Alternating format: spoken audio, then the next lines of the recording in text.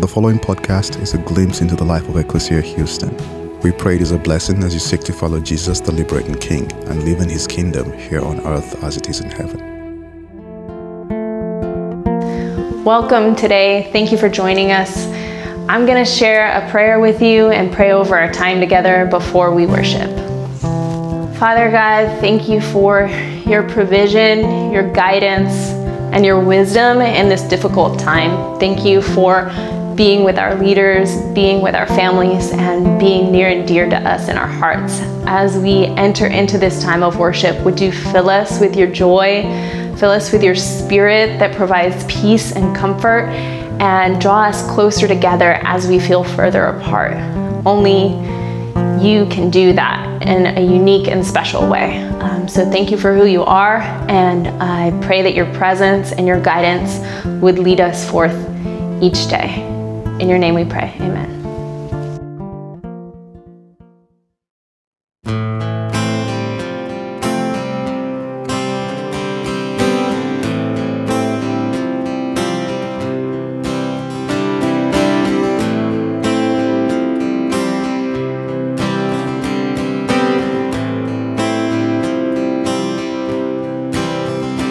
I will build my house, whether storm or drought, on the rock that does not move.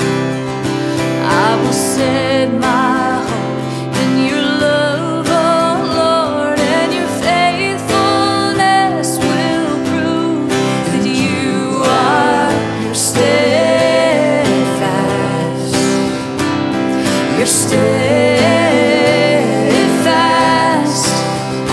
By the word you spoke, all the starry hosts are called out by name each night. In your watchful care, I will rest secure as you lead us with your light. That you are steadfast. You're steadfast.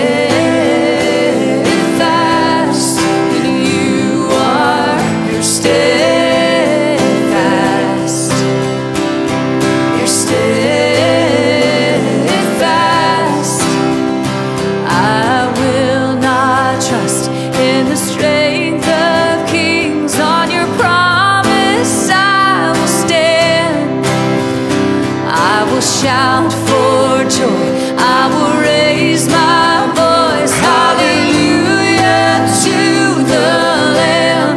Then you are steadfast. You're steadfast. You are steadfast. You're steadfast.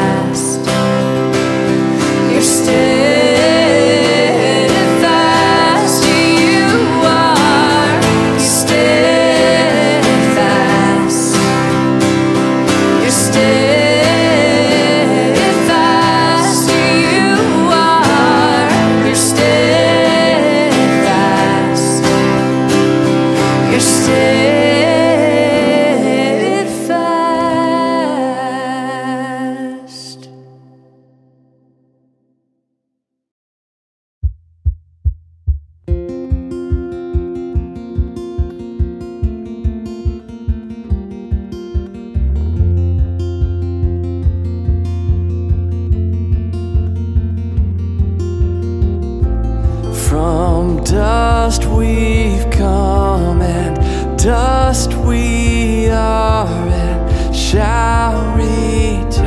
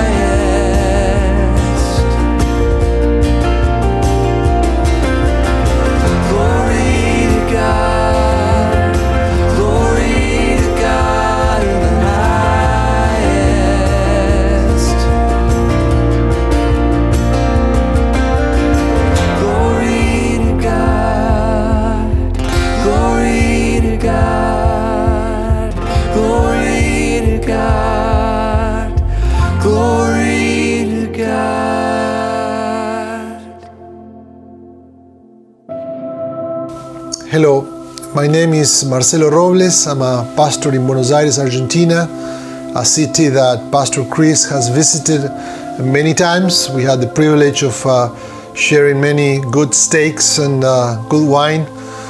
And we have the hope and we trust the Lord will allow us to continue on doing so for many years ahead. Today, Ecclesia, we come together as La Misión, knowing that we are part of a much larger story. That in a season like this, where many people even hold more tightly to what they have, God's people are always challenged and called to generosity, believing that He will do far more as we gather resources together than any of us can do alone. Ecclesia, you, your community, your pastor, Pastor Chris, your team have been a great blessing to us and to our city and to our country, and we are grateful to come together as one body in Christ. So let's bring our offering to the Lord and let us ask Him to continue to do in and through the life of the church even more for His glory. Join me in this prayer before the Lord. Almighty God, You created everything in the heavens above and in the earth below. You survey all Your creation and You savor its beauty and appreciate its goodness. To You we lift up the best we have to offer from our time, talents, and resources. We give freely from what we have received from Your hand. We give joyfully with the gratitude of a rescued people. We give generously with the excitement of children at play. We join with Your mission and with Your kingdom. In the name of the Father, and the Son, and the Holy Spirit. Amen. Thank you for letting us to be part of this time together. We want to thank You for your prayers. And La Misión, the Lord is allowing us to be serving in our city, in our community, in a particular and very specific ways, and we ask you to pray for us. The Lord has allowed us to serve to almost 250 families on a weekly basis, providing food, providing things that they need to eat. This crisis in Argentina not only relates with the coronavirus, but especially with the economic crisis that we've been going through, great inflation in the last few years. And now many people that live on a daily basis are lacking the means to provide for their homes. They can't go out because we are in an enforced quarantine right now. So the church has been able to provide for the needs through provision of food and other elements, and Ecclesia has been a key part of that. And so we thank you from the bottom of our hearts for being so loving and so caring for us. We love you, and we hope to be able to share together in person soon. May the Lord bless you. Thank you.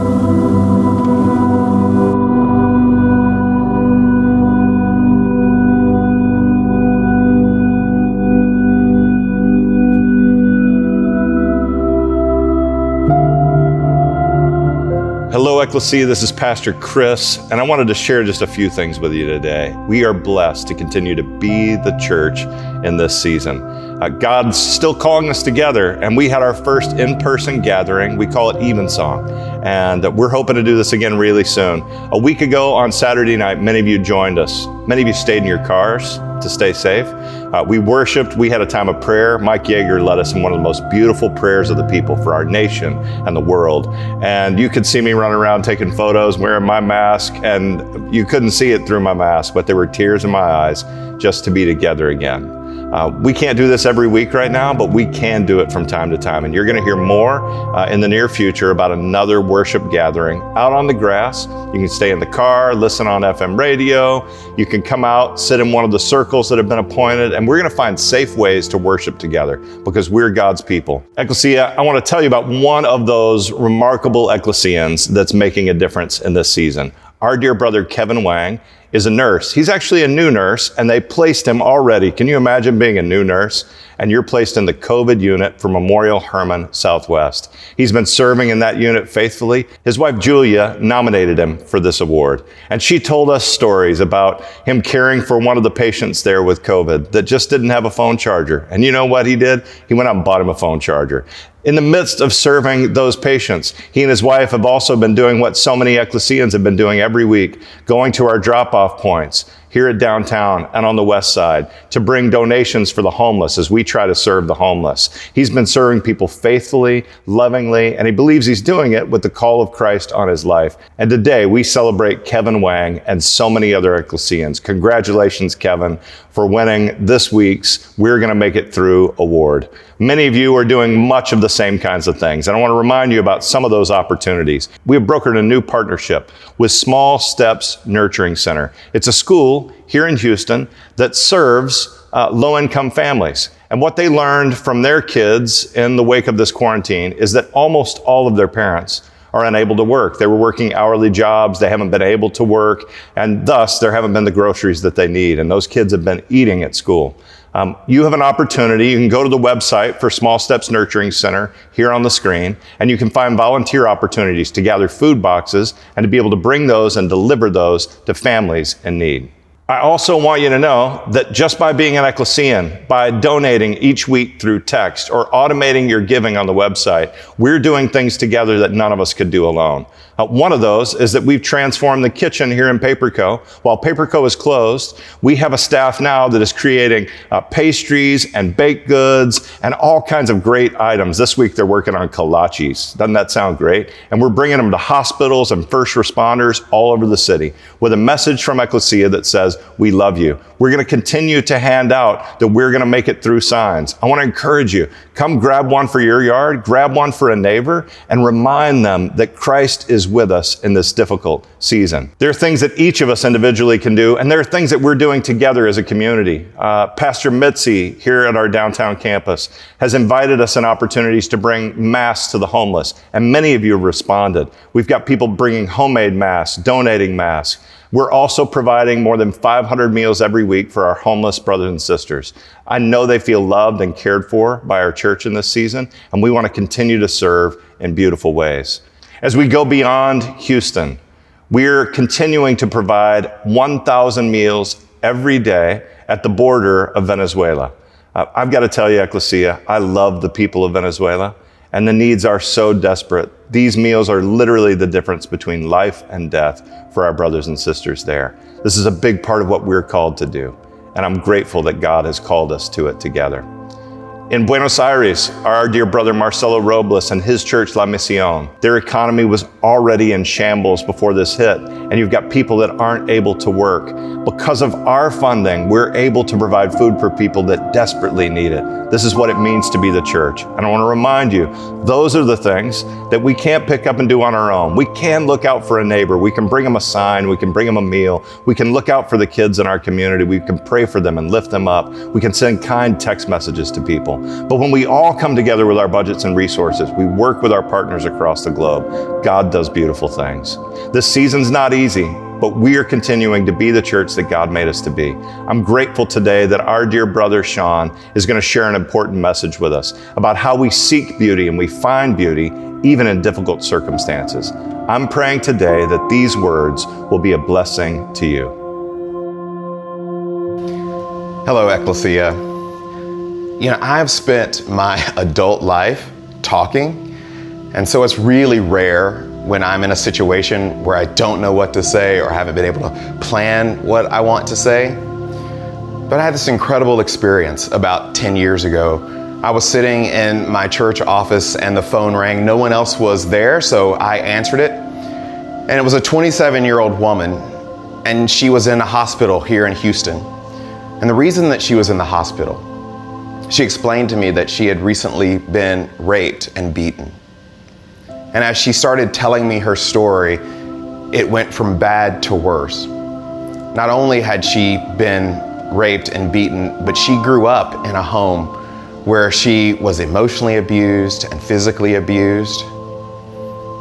Into adulthood, she found a friend who helped walk her through her abuse and helped bring her some level of healing. And this same friend introduced her to her local church. And it was at that local church that she discovered God and discovered Jesus.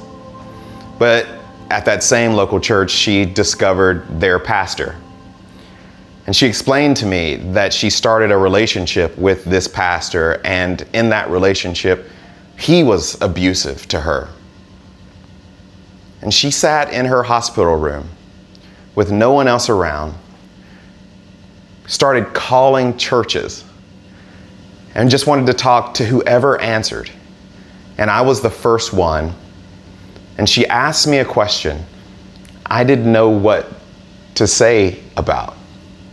She said, "How do you go about forgiving someone?"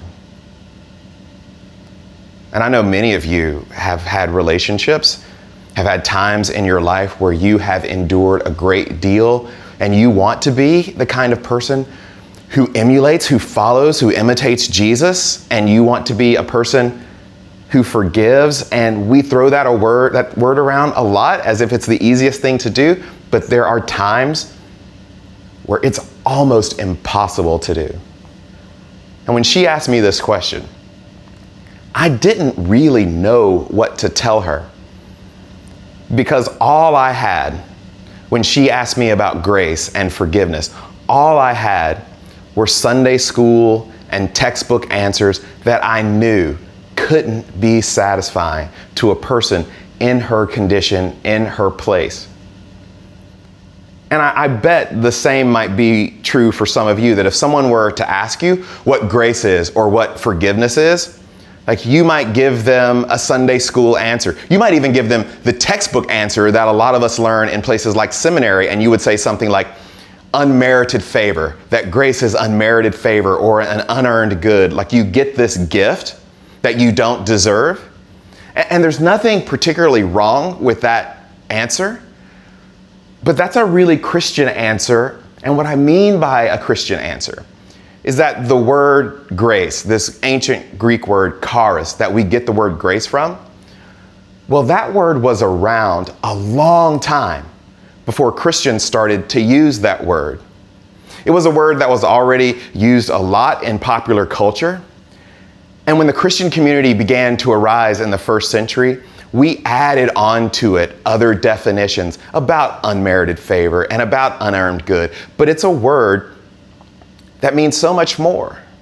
Even in our own context, charis, word we get charismatic, the word we get charity from, love, means so much more than just unmerited favor or an unearned good. In the ancient world, it was a word associated with the aesthetics, with art, music, writing, poetry. That in that world, when something was beautiful, they said it had a charis, it had a grace. And so fundamentally, what this word means is a beauty that calls out the best in us and is produced from the best within us. That grace is about beauty. And that gets lost because Christians throughout time have just come up and used the textbook definition, which doesn't actually touch life. Like, could you imagine having an experience in your life where someone you love, you have hurt someone you love, your spouse, your kids, your parents, a roommate, someone who means a lot to you, and you ask for their forgiveness, and they give it to you, and they say, you know what, I forgive you, but you don't deserve it.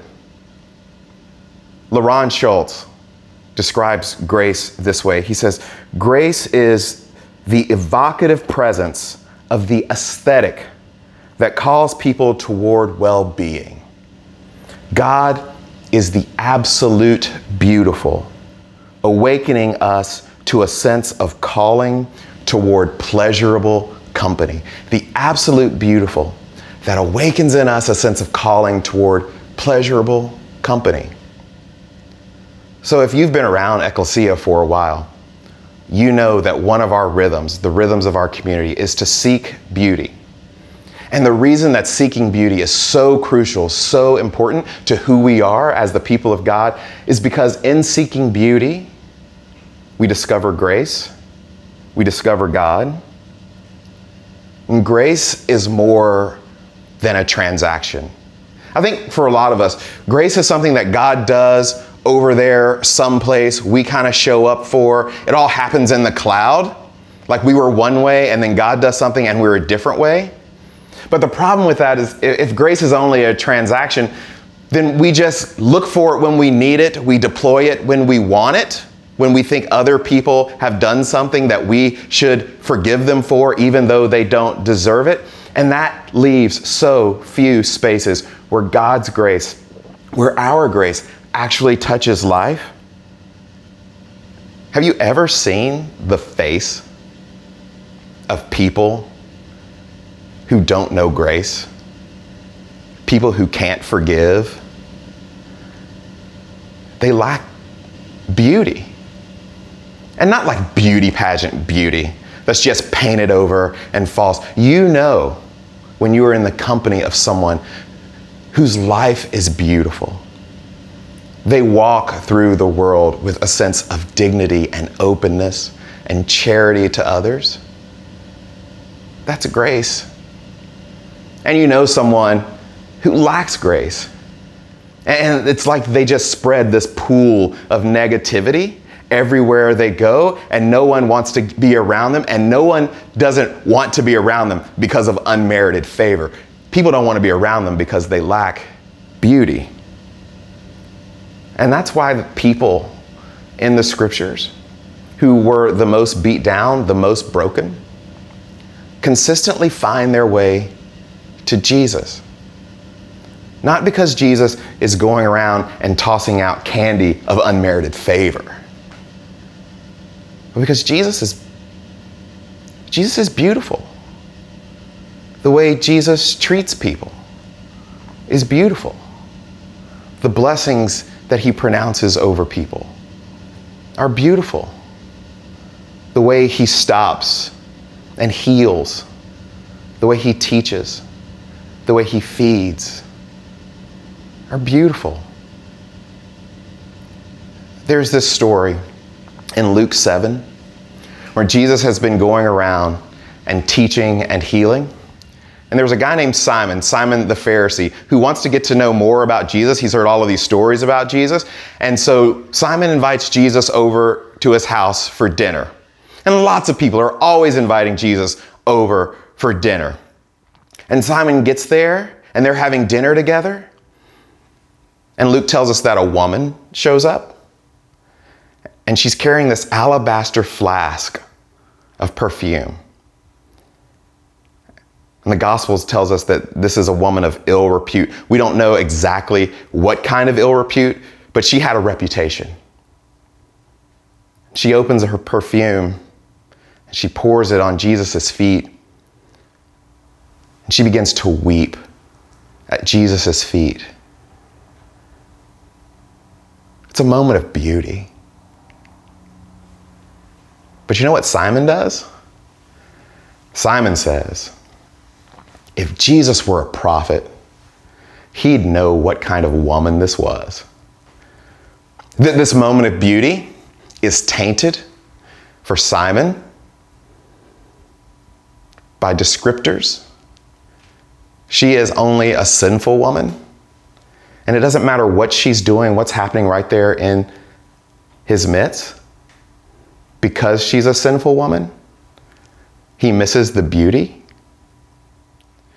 And so Jesus tells Simon a story. He says, Simon, there were two men who both owed a lender some money. One a small amount and the other a large amount.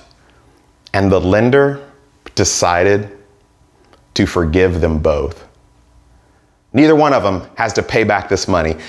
And Jesus asked Simon a question. he says, which one of these two men do you think was most grateful? And Simon knows. He says, the one who was forgiven much. And then Jesus says this. He says, do you see this woman here? It's kind of funny.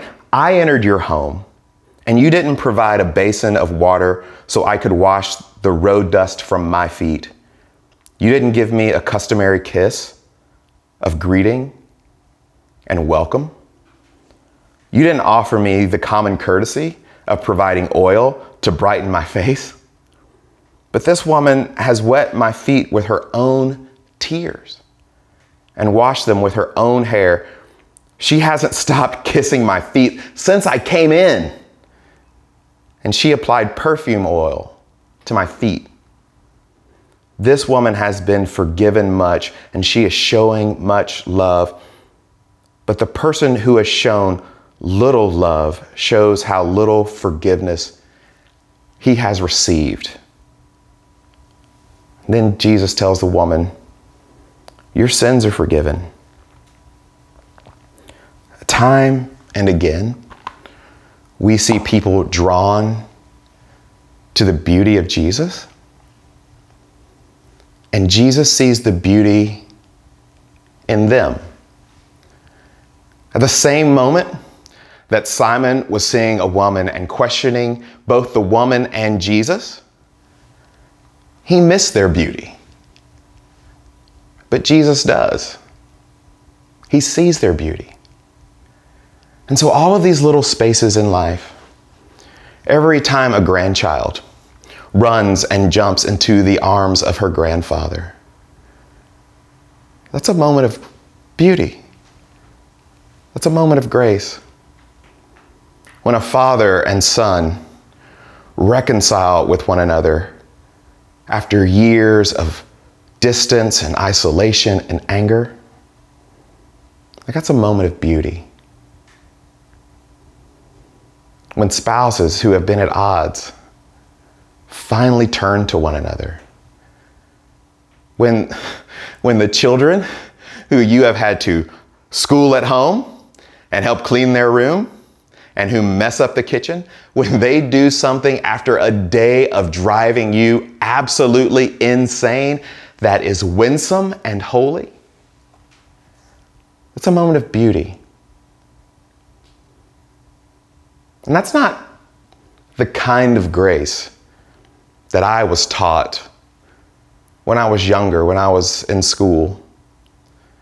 What I was taught was the kind of grace that Simon the Pharisee was really concerned about. And it's a perfectly good and reasonable kind of grace, but it's very forensic. And forensic means this, like someone's done something to another person to harm another person, and that person forgives them. So imagine this. This is the way it happened in my house when I was a boy. Either me or my brother would do something. We'd break a rule. We'd break something. We'd break each other. We would be sort of at odds. And my mom would call us downstairs from upstairs. And she would say to one of us or the other, hey, forgive your brother. And we'd look at each other and say, I forgive you, and then go back on with our lives. And that is a really good way of dealing with the world in some circumstances because it reduces conflict. It doesn't make things escalate. But the problem with that kind of forgiveness, the problem with that kind of grace is that people say they do it all the time, and then years and years and years later, those two people still can't sit together, can't be together, can't eat together. They say that they have forgiven one another, and what they mean by that, what we mean by that, is that we're not really charging it against the other person, but we can't be in relationship. And then there's another kind of grace, which is just therapeutic, and it too is wonderful. It's the kind of grace that happens in a spiritual director's office or with a therapist where people are at odds. And that would be a scenario where me and my brother are having that same fight, or we've done the same thing, and my mom sits us down around the kitchen table and she explains to us again what the rules are and why the rules exist and what one of us did that hurt the other person. And we would come to an understanding and the reason why we weren't doing that and the reason why we wouldn't do it again. and we would know that at the heart of all this is the benefit of the other person, it's an incredibly great gift of grace. But the problem with both the forensic kind of grace and the therapeutic kind of grace is that you don't have to be a Christian to do either. Matter of fact, a lot of non-Christians are a whole lot better at it than we are. And the kind of grace that Jesus offers is redemptive, a redemptive grace. And what redemptive grace means is that we get it all back. All of the broken parts of us become healed. That Jesus calls us into well-being, into relationship with us. Everything that went south in the garden is made new. That he brings light to all the dark parts. That regardless of what state we are in today, that through Christ's beauty, we get it back. And what God is doing is he is calling us into an experience. He is inviting us into an experience of his divine beauty so that we can be made well. And that's what Simon can't see. He's based his entire world on whether this woman, and probably a lot of other people, deserve this or not. He doesn't want to be in relationship. He doesn't want to be reconciled with a person like this. He's not concerned about therapeutic grace. And Jesus steps over all of that, and he says that in this beautiful moment, we experience redemption. And so, Ecclesia, that's why we consistently invite you into beauty, to be people of beauty who seek beauty in the world. Because when you see beauty, when you experience beauty, whether it's through music or art, whether it's through nature, whether it's through organization, wherever you find beauty, you find God. And you find God's invitation for all of us to enter into well-being. That when we see beauty, what we see is God saying to us, this is the way life was intended. This is a preview of what eternity with me will be. An experience of beauty, an experience of grace. And no, we don't deserve that, but we get it anyway. And that's the beautiful thing. Let me pray for you. God, help us see beauty. And when it feels to us, when we sense that there is no beauty to be seen, give us the eyes, the will to create beauty. Create it in our relationships, create it in our world, around our kitchen tables, in our backyards, with friends, over Zoom. That where the world lacks beauty, we will use our tears to clean its dirty feet. And we ask for this in the name of the Father, the Son, and the Holy Spirit. Amen. Ecclesia, now we have the great privilege to come to the table. I'm reminded how Jesus gathered his friends on that so important night, and he took a piece of bread and he broke it. And he proclaimed, "This is my body broken for you," signifying just the great suffering that he was going to do on our behalf.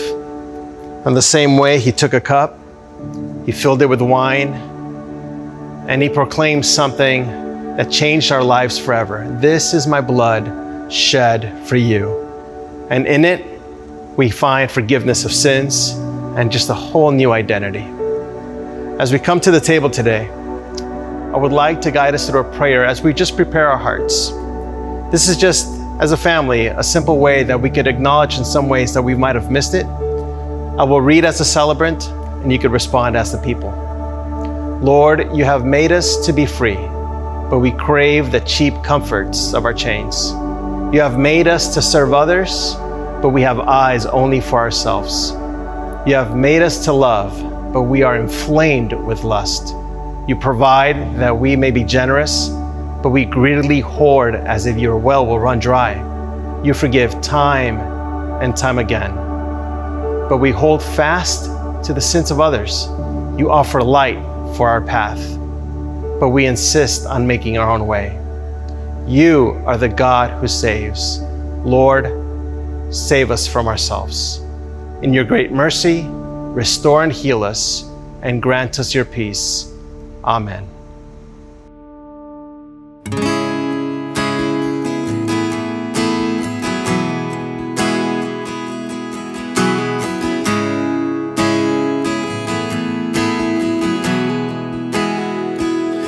Rock of ages, when the day seems long, from this labor and this heartache I have come.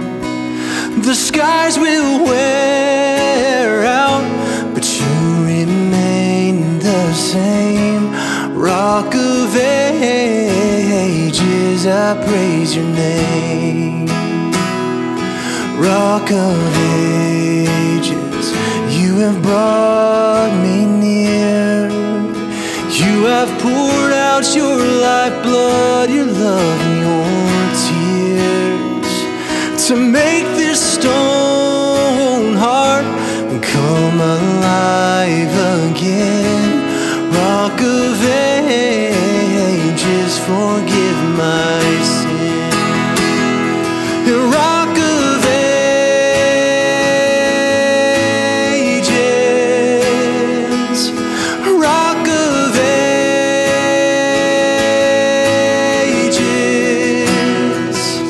and bind your children until your kingdom comes. Rock of ages, your will be done. Rock of ages, when it wants or rest, my desperate need for such a Savior I confess. Oh, pull these idols out from my heart's embrace. Rock of ages, I need your grace. Rock of ages, rock of ages, bind your children until your kingdom comes. Rock of ages, your will be done.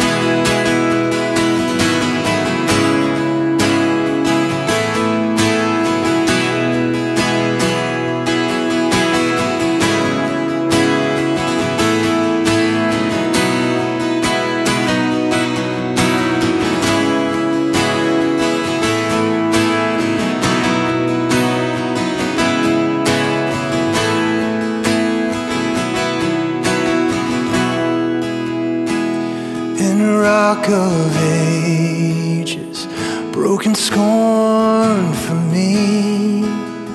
Who am I that you would die to make me free? To give me glory, you took the death and pain. Rock of ages, my offering. Oh, rock of ages,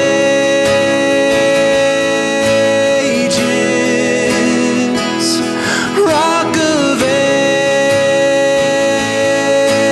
ages,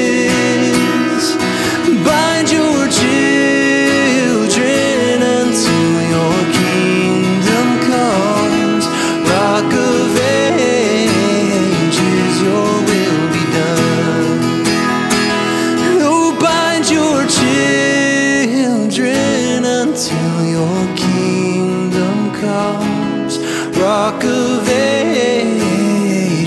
your will be done.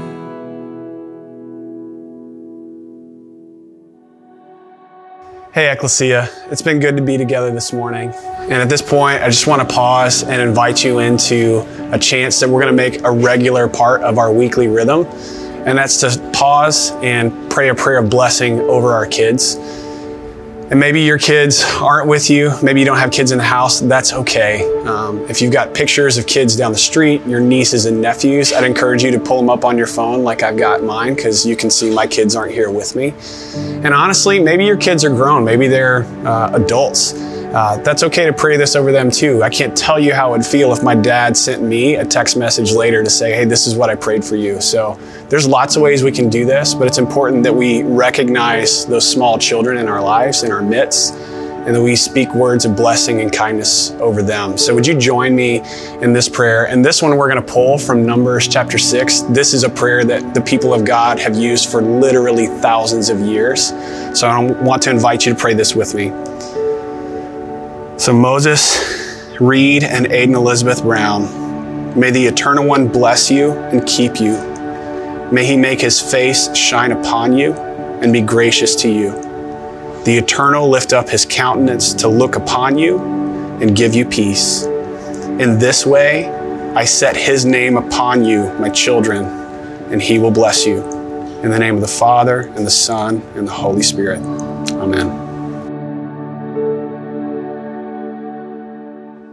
Ecclesia, we thank you for continuing to join us in this season of trial.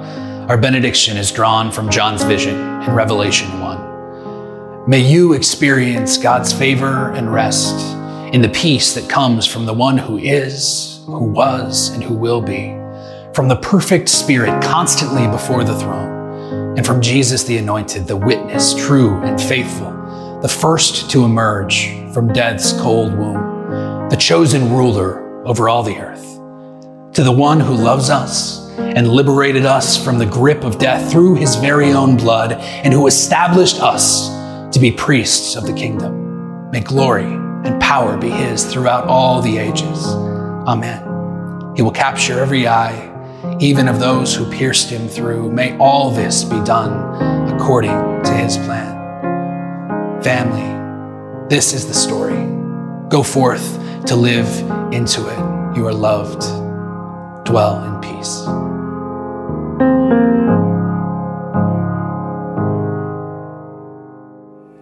Thank you for listening to our podcast. If you would like more information, please visit our website at www.ecclesiahouston.org.